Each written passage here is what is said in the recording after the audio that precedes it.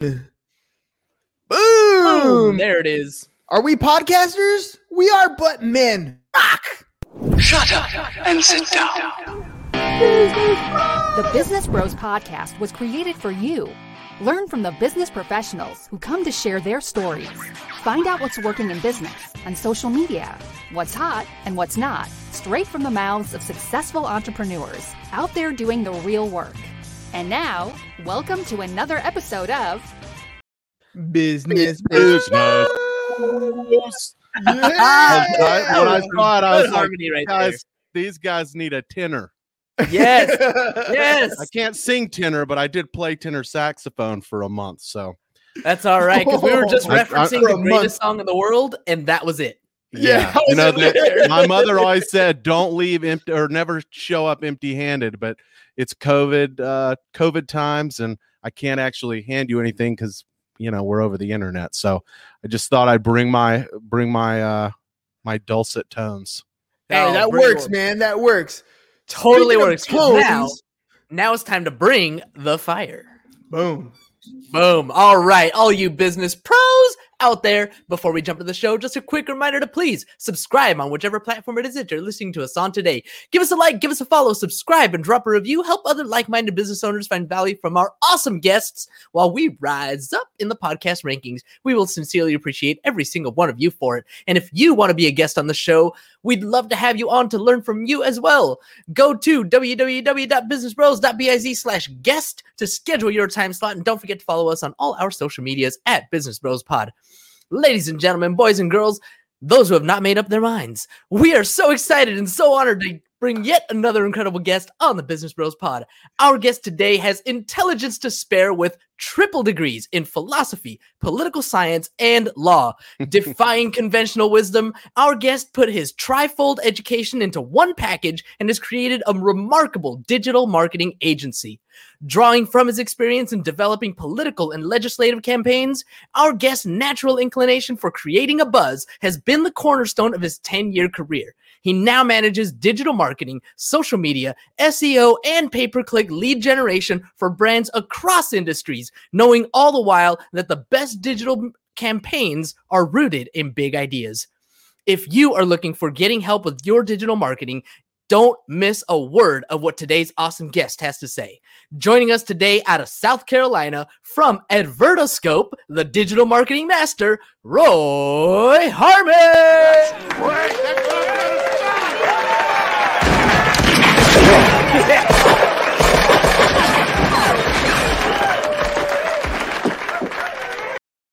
Roy, You killed that welcome to the intro. show. Oh, thank you, thank you. You He's- killed it. That was amazing. Thank this you, thank you. I felt like Heath Ledger's character in A Knight's Tale. Yes, yes.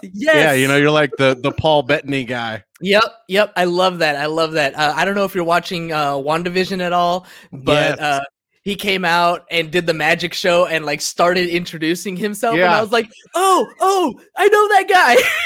That's exactly what I went back to. It's A Knight's Tale. Yeah. So good, so good. Oh, man. All right. Let's get this show on the road. I tell we're all a bunch of nerds because you guys are all watching WandaVision, right? I mean, we got 3 episodes that have I mean, come where in. you at, bro? Right, I'm right there with you. I watched them. Can't complain.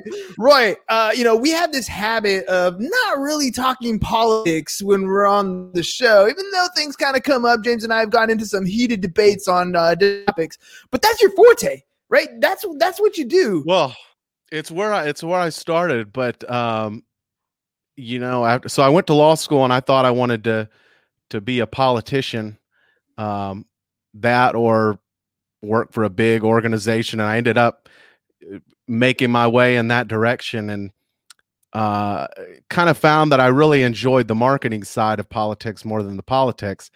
And over the last 5 or 6 years, couldn't have been happier to be out of politics. There's never been a worse time Oh to my be in gosh. politics. But well, let's hover on that space there for a little bit, because when you really dig deep, whether you agree on the blue side, red side, green side, doesn't really matter. To get that message out to be able to have people follow you and to be that invested in whatever it is that your site is on, there's a lot that goes into that when you're building campaigns and building marketing strategies for these politicians. Can you kind of weigh in on that and how it compares to like the business side?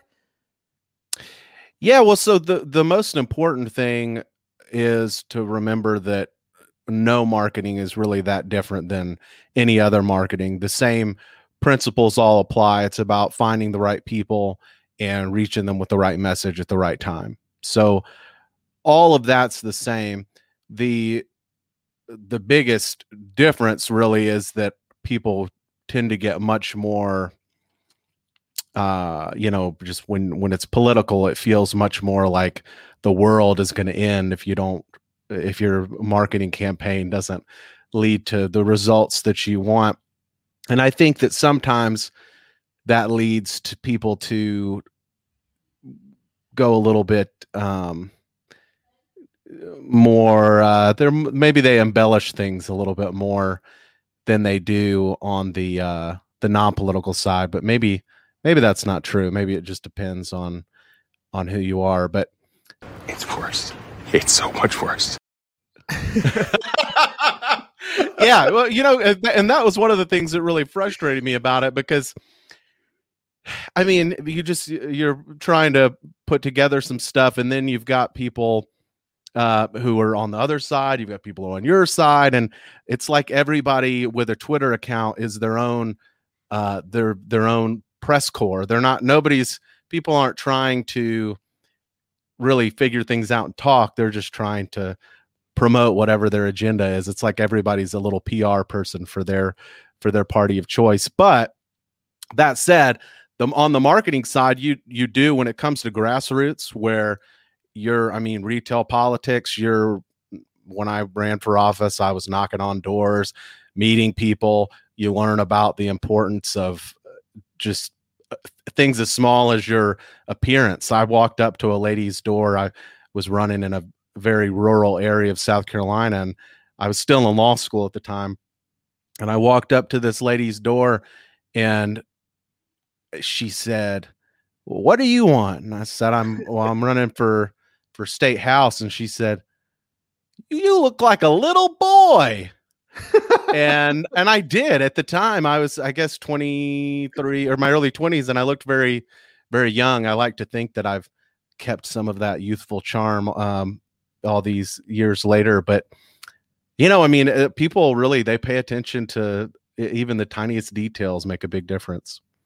Well, I mean, so when you're talking about your appearance and things being scripted and people having their own PR, I was listening to a podcast the other day, and they were talking about how they had an experience working for morning radio shows. And over here in San Diego, we had the morning radio shows that would do these skits, essentially, where it was called War of the Roses, right? So they would call somebody up and they'd say, "Hey, you just won a bouquet of roses. Where would you like us to deliver them?" And of course, the catch is always like, well, they're going to deliver them to someone other than their spouse, right? The spouse is the one saying, "Hey, I think my husband's cheating. You should call and offer these flowers." And so it was a big hit here. There's a lot of people who would listen to that because everybody loves the drama, right? Everybody loves that story. And I'm listening to the podcast, and he's basically saying, he's like, "I don't want to spoil it for you guys, but my job was to create storylines and scenarios that would play out. And then we would get actors to come in and play out those scenarios." You know what I mean? And it's almost like, on the one hand, we want that drama. We want to hear it. We want the stuff to kind of play out. But in reality, a lot of it's created. And when you were talking about, some of these political campaigns that are going out there, I wonder how much of it is nitpicked and segmented and put into a certain context to grab the attention of the story that they're looking for. Can you kind of shed some light on that? Well, yeah, I mean, that's what really anybody, whether you're a political person or somebody else, this may change as cookies go away and there's more and more privacy laws enacted. But right now, people can know a lot about you. They can know a lot about, and then they can generate their own first party data. So they already know where they're starting with, even just even a local politician, when I ran, I was able to get a ton of data on voters, whether they were Republican and how many primaries they had voted in and all that. And then the more money you have, the more ability you have to then also say, I want to target mothers. I want to target expectant parents. I want to target all sorts of people. The struggle for going forward, in addition to some of those privacy things, is also that Facebook and social media in general, they're really starting to get uncomfortable with political advertising. And so that makes it difficult too. Not only is it a very polarizing, stressful time to be in politics, but when it comes to the marketing side, it's getting very difficult. It's it's hard to find people who can create good content. It's hard to find people who are able to really find new channels as other channels are no longer available. It's just it's a difficult time to be doing political marketing or anything political. So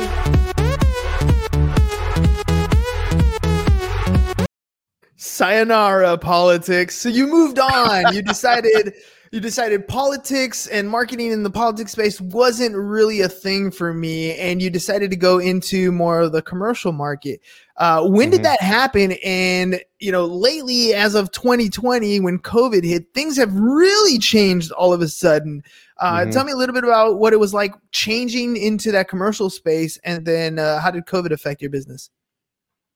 Yeah, so I started out doing automotive advertising about 6 or 7 years ago, and that was a really great experience. I wanted to get more into PPC, and they threw me in, and I had over 30 accounts within the first couple of months that I was there. So they threw me in the deep end, and I learned a lot, and I enjoyed that.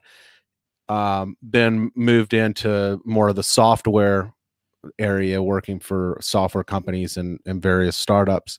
And that took me up until last year. And then coronavirus happened. The pandemic wiped out the agency I was at. It wiped out half of their business, and I was out on the streets. I was let go. And that was, first of all, it feels terrible. I don't think of myself as somebody who's very emotional or that really takes things hard, but it really it's a real bummer to have somebody tell you, we have to let some people go, and you're one of the people who we feel like maybe we don't want to do without you, but if we have to do without somebody, you're going to be one of them. But Fine by me. Yeah, that was what I said. Yeah, that's what you told them. All right? Yeah, it was. So they were very nice, and told me they'd give me great references and everything. And I thought I was going to get another full-time job, but I had been doing things with Advertiscope. I had been writing, basically doing inbound marketing without really caring about getting business, but it just started to come in. And so since I'd been generating leads that way anyway, when at the time I said, well, I'll just sort of fill in the gap with some of this, taking some projects here. But over the course of 4 to 6 weeks, I had more clients than I had enough clients where I didn't need to go back to find a full-time job. And in fact, I was making too much money to where now I can't go back and find a full-time job. It just wouldn't make financial sense anymore. I'm doing better than I've ever done. So this was something I had planned on doing in a couple of years, and it turned out I was forced into it. And sometimes I think for some people that maybe in it for anybody, but for me, I do really feel like I kind of thrive when my back's against the wall. It helps me to really just pull out all the stops. For some reason, anxiety doesn't make me, it kind of focuses me for some reason. I was always one of those people in college and law school who would, wait until the last minute to do anything. Cause that was when all of a sudden I was like, okay, I've got the focus now to get it done. I'm your huckleberry. Oh man, we're both thinking the same thing at the same time, man. That's so funny. So, just so you know, we have this whole thing of video clips. Yeah, we have this whole thing of video clips, right? And James and I have spent like pretty much our entire life watching movies and reciting movies all the time. So, was that Tombstone? That was Tombstone, yeah. But it was just funny because I hit a clip at the same time he hit a clip because we're both thinking the same thing. Like you just led into a perfect movie. We both kind of think the same way. It's hilarious. Well, okay, so you started building a business, kind of by accident, but kind of in a successful way. There are a lot of people out there who are starting their business right now, and they're realizing real quick that acquiring customers is difficult. It's not the easiest thing in the world. Real estate agents go through this all the time. They get the real estate license. They think the world is going to come to them and everybody's going to be their client.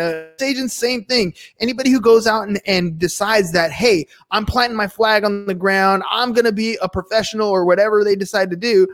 And then they realize real quick, oh shit, like I actually have to go and attract clients. That is not the easiest thing to do. Yet you're doing it using paid advertising. So what can you give as far as any advice to some of those entrepreneurs who are getting started and just kind of don't know where to go? I can't go knock on a door. I can't go shake hands anymore. How do I acquire customers? This would probably look different depending on what industry you're on or what industry you're in and how you interact on social media. But for me, what helped a lot was I had just been let go, and I decided that even though I'm usually I'm not one of those people who puts a lot of stuff on social media. I'm not like, hey, I just had a pizza. You're the opposite of me. Yeah, I got you. Yeah. So I'm not letting people know really what's going on in my life. But when that happened, I got on there and I wrote a long post, and it did very well and got shared a lot, and people who I'd worked with started sharing it. So at first I got a lot of referral clients, and then other people started to see that post. And I also think it really helped that it was during COVID, and I feel like people, especially at the beginning, were very sympathetic about that. So there was that. There was also just being very comfortable with reaching out to people. And at the beginning, my job was just finding people who wanted me to do something. And so I got on We Work Remotely. I got on AngelList, and I don't think I'm alone in this, but I'm a big proponent of numbers when you're trying to get people to hire you, whether it's on your resume to get a full-time job or whether it's in a cover letter or whatever. So I had some success already at that point. There was the software company I had worked at we had a lot of good numbers, including taking the company from 1 million ARR to over 4 million ARR in a year. And so I just kind of threw some of that in there, and people usually tell you to, if you're going to do something like cold email, you need to really take the time to get to know the person and be really personal. And I do think that can be good, but in fact, I think that's probably the best way to do it. But at the time, I did more of the numbers game approach, and just really try to get a lot of inquiries out there. So you're telling me there's a chance? Ask a lot of women out on a date. Eventually, you're going to get one to say yes, it's right? True. Ask them all. Ask as many as you can. Really, that's what you're doing when start in the marketing space or when you're starting off in the sales space, right? I mean, when you're talking about a numbers game, that's really what you're saying is I need to ask, I need to make as many offers as I possibly can because something's going to bite. I'm going to have as many lines in the water. It's the only way that you're going to catch a fish. And a lot of what you did in your past, running for office is not easy. You did a lot of door knocks. You had a lot of doors slammed on you. You had a lot of people tell you no or worse. You get the thick skin and you get you get used to talking to people. And to me, I think Mark Cuban or somebody said every no just gets you closer to your next yes. And that's how I looked at it. Just get out there. And when people started to say yes, all of a sudden, then you're in a position of you don't, even though, I mean, nobody knows how much business you have or don't have. But when you don't have any, you feel like, first of all, you're more desperate and you feel like you take less for what you would do. And then second, you don't feel super confident just in general. And that can affect you and affect your approach. But once you start having some success, all of a sudden you feel really good. I mean, now when I go out and reach out to somebody, I feel like I'm doing them a favor. I mean, it's a win-win situation. They'd be helping me out too, but I don't, you get to the point where once you have enough success and you've generated results for enough people, all of a sudden it's like, okay, I mean, they would be helping me out by paying me, but I'd be helping them out too by generating the results that they're looking for. So let's talk about those results. Let's let the audience know exactly what services are you offering and what kind of results have you been getting? So really what I focus on overall is just inbound marketing in general. And then that can be more, it's kind of tailored to whoever I'm working with. So for instance, I work with a lot of category creators, SaaS companies where they're doing something that nobody even would think to Google yet. And so in that case, I had one client that they've created a very, basically there's a process that people who run managed service IT companies, like they're, going out and installing Cisco products and things like that. They right now are using Excel and Word to do very complicated procedures, and nobody has really found a way to automate that even though it's very repetitive. So this company figured that out, but nobody's Googling a replacement to that. And in fact, there's not even a close stand-in to be able to use for advertising. So we focused on doing display advertising, and to be able to see the graph where, one day they're getting 100 visitors, and then the next thing you know, they're getting 6,000 visitors a month. And all of those visitors are people who are, we're targeting them through third-party data and using programmatic advertising to bring them in. So they're the very people that they want to reach. That's huge for people who are in those companies where they've just finished a round of funding, and they're trying to get their name out there and get kind of reach that hockey stick growth. It's just so much more. You have to be so much more aggressive when you take funding. Today, Junior. We want it now. We want it now. It's true. And then the other thing is just working with companies to help them develop their strategy to focus on the end-to-end sales cycle. So a lot of people think in terms of just let's generate leads at the bottom of the funnel, which is great. But at some point, there's two issues. First of all, sometimes there is no sometimes there is no buyer intent if you're a category creator and there's not anything similar out there that people are searching for to buy. And then also there's people who sometimes you run out of volume. Even for car dealers in fairly big cities, I've run Google search campaigns where they just run out of volume. I mean, they're back when you could see, get more data on impression share. I mean, they would be like they would be showing up all the time and even at the top. And at some point you have to figure out, where else do I spend my money to continue to scale? And at that point, it's great to go further up the funnel, because you'll also usually see that cost goes down. And as long as you have the automation in place to do good lead nurturing, you'll typically find that all your metrics go up when you do that right.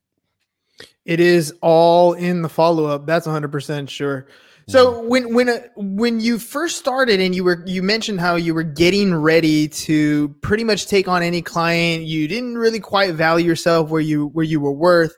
How did you fine tune who you ended up working with? Because now it sounds like you know exactly the kind of clientele you want to go after. The referrals come in and they're very similar types of clients. But did you have to go through a process where you got to know who your customer avatar was, or did you immediately start off in that space?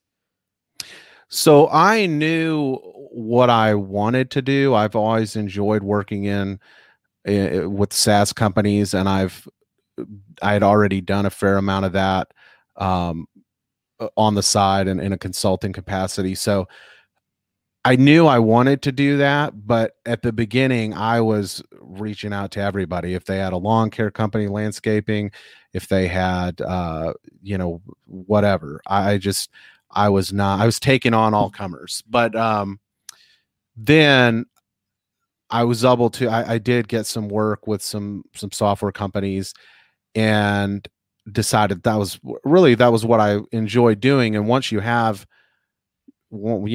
not just barely getting by, it's pretty easy to say, well, I'm going to wait and get some, make sure I'm finding people who I really want to work with. Now that you got your clients kind of niched out, now that you know where you're going, where are you at today, and what do you have planned for the future? Are you comfortable where you're at and you're kind of going to sustain that, or do you plan on growing your agency into something a little bit bigger, badder, tougher, larger, or sticking to it? Yeah, so I'd love to grow. I enjoy, working with teams, managing teams. So I do think that it would be that would be great. Now, of course, right now I end up managing teams for a lot of my clients, so that kind of scratches that itch. But at the same time, I keep growing, and I'm not comfortable with the idea of not continuing to grow. There was one time earlier, after I had been in business for about 4 months, when things sort of slowed down and I hadn't been keeping my pipeline full. And so it was kind of like, oh man, what am I going to do? This is going to be, we're kind of going to feel a pinch here because, once you're making more money, you kind of get used to making more money, and you're like, let's let's paint the house. Let's do this. Let's do that. And, so since then the sales machine has been always on, and I would rather continue to grow and have it be that if somebody, this sounds terrible, but if somebody takes a hit, I would rather it be somebody who is working for me than for it to be me.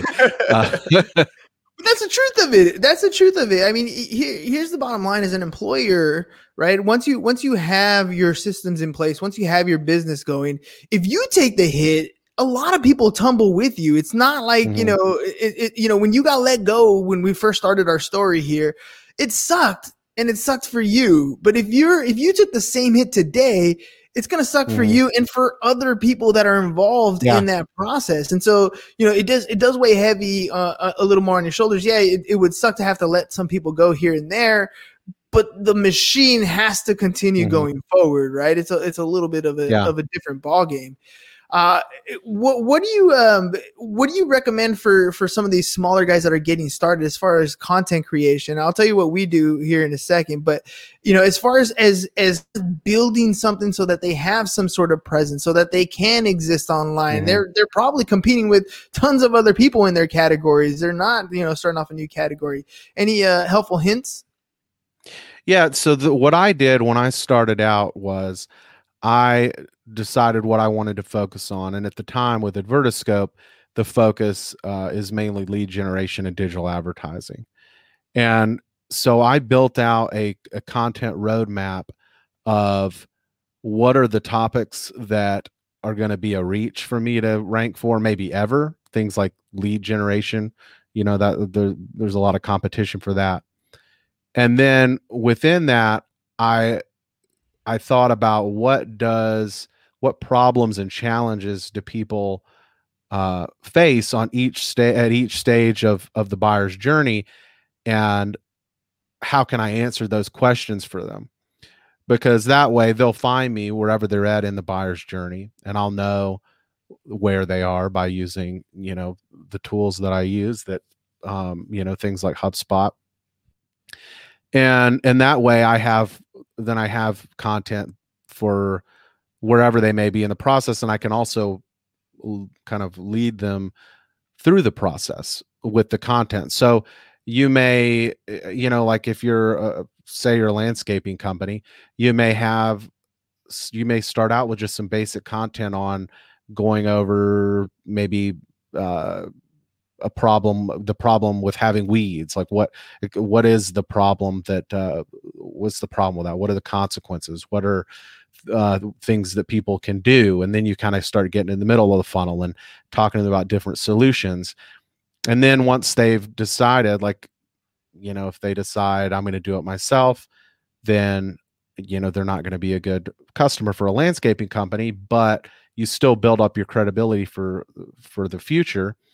Or if they say they do know, they're looking at how to choose a landscaping company, well, then, like, this is somebody for me to reach out to. So those are and I've got something on the website where I go over how to map that content out. And I've got a template that people can use. And that way you're able to really have a place to start and to know where to go with it. Because sometimes the hardest thing about putting together a content strategy is like, what do I even write about? And you really have to be intentional in how you think about that. And if you do that, I mean, obviously it's great if you can do keyword research and look for low competition keywords and things like that. But even if you're not able to do that, a great start is just to figure out what are the problems and challenges people have and write about that. And that'll get you a lot of the way there. Roy, man, what a story, dude. I mean, going from politics, going into your own thing and kind of developing that niche down. I mean, you don't post very much on social media, but you got a story to tell. And ladies and gents, like, your story is powerful. It's what inspires the circle of friends that you have. I mean, Roy's on here. He says he doesn't post very much, but when he finally did post something, his circle of influence saw it and shared it. And that's because you're doing something every single day. You're posting something on a regular basis. You're becoming visible. In Roy's case, he was shaking hands, right? He was shaking hands and letting people know what was going on. So, but it's still showing up every single day. So ladies and gents, if you guys need help with your content, like that's what we help you do. So we'll sit down, and you don't know what to say, you don't know what to talk about. You want to sit down with somebody like me, and we'll pull this content out of you, ask you the questions that you need to ask so you know what's relevant, what's going on, what you're doing in your business. And then we'll chop that up and break it up so that you have content for the entire month. And then you can contact somebody like Roy, and he can help you do some more stuff to take your content to the next level. But either way, if you want a little bit of help, go to businessbros.biz. Done for you. We'll get that stuff squared away for you. Roy, before we head out today, can you do me a favor? Can you hop on here? If there's people that are kind of in that niche that are like, that's exactly who I'm looking for, can you let them know how they can get a hold of you? Yeah, so I've got a website, raindance.io, and then advertiscope.com. And that's where I write a lot about, lead generation, digital advertising, content strategy. And then I'm on LinkedIn, just at Roy-Harmon. And I'd love to connect with anybody on there who wants to talk about any of this stuff. I love talking about it. And sometimes I post more than other times, but I definitely love to engage with what other people share and to see what's going on. So that'd be great. Awesome. All right, ladies and gents, you heard it. Hit them up. Check it out. This is the best part about podcasting is you get to meet you every single day, and you never know. Like this is the beauty of creating content going to live online. We're recording today, but I never know, right, Roy? I mean, it could be a year from now that somebody's looking for something specific and they come across this interview and they're like, that guy's awesome. Plus, he still looks young. I'm going to hit him up. Yeah, that's the way to do it. All right, ladies and gents. Have a great rest of your Tuesday afternoon. We'll see you again mañana. Until then, have a great, I was going to go with another Tenacious D line, but rock! Thank you for listening to the Business Bros Podcast. Are you looking to get more clients or to increase your income? Hernan, the business bro, can help you generate referrals through the power of podcasting. And James, the insurance bro with Pipeline Insurance, can help you effectively add insurance to your existing business. If you are ready to create wealth today and generational wealth for tomorrow, email businessbros@csfirst.com to schedule a free consultation or join the Business Bros Network, www.businessbros.biz.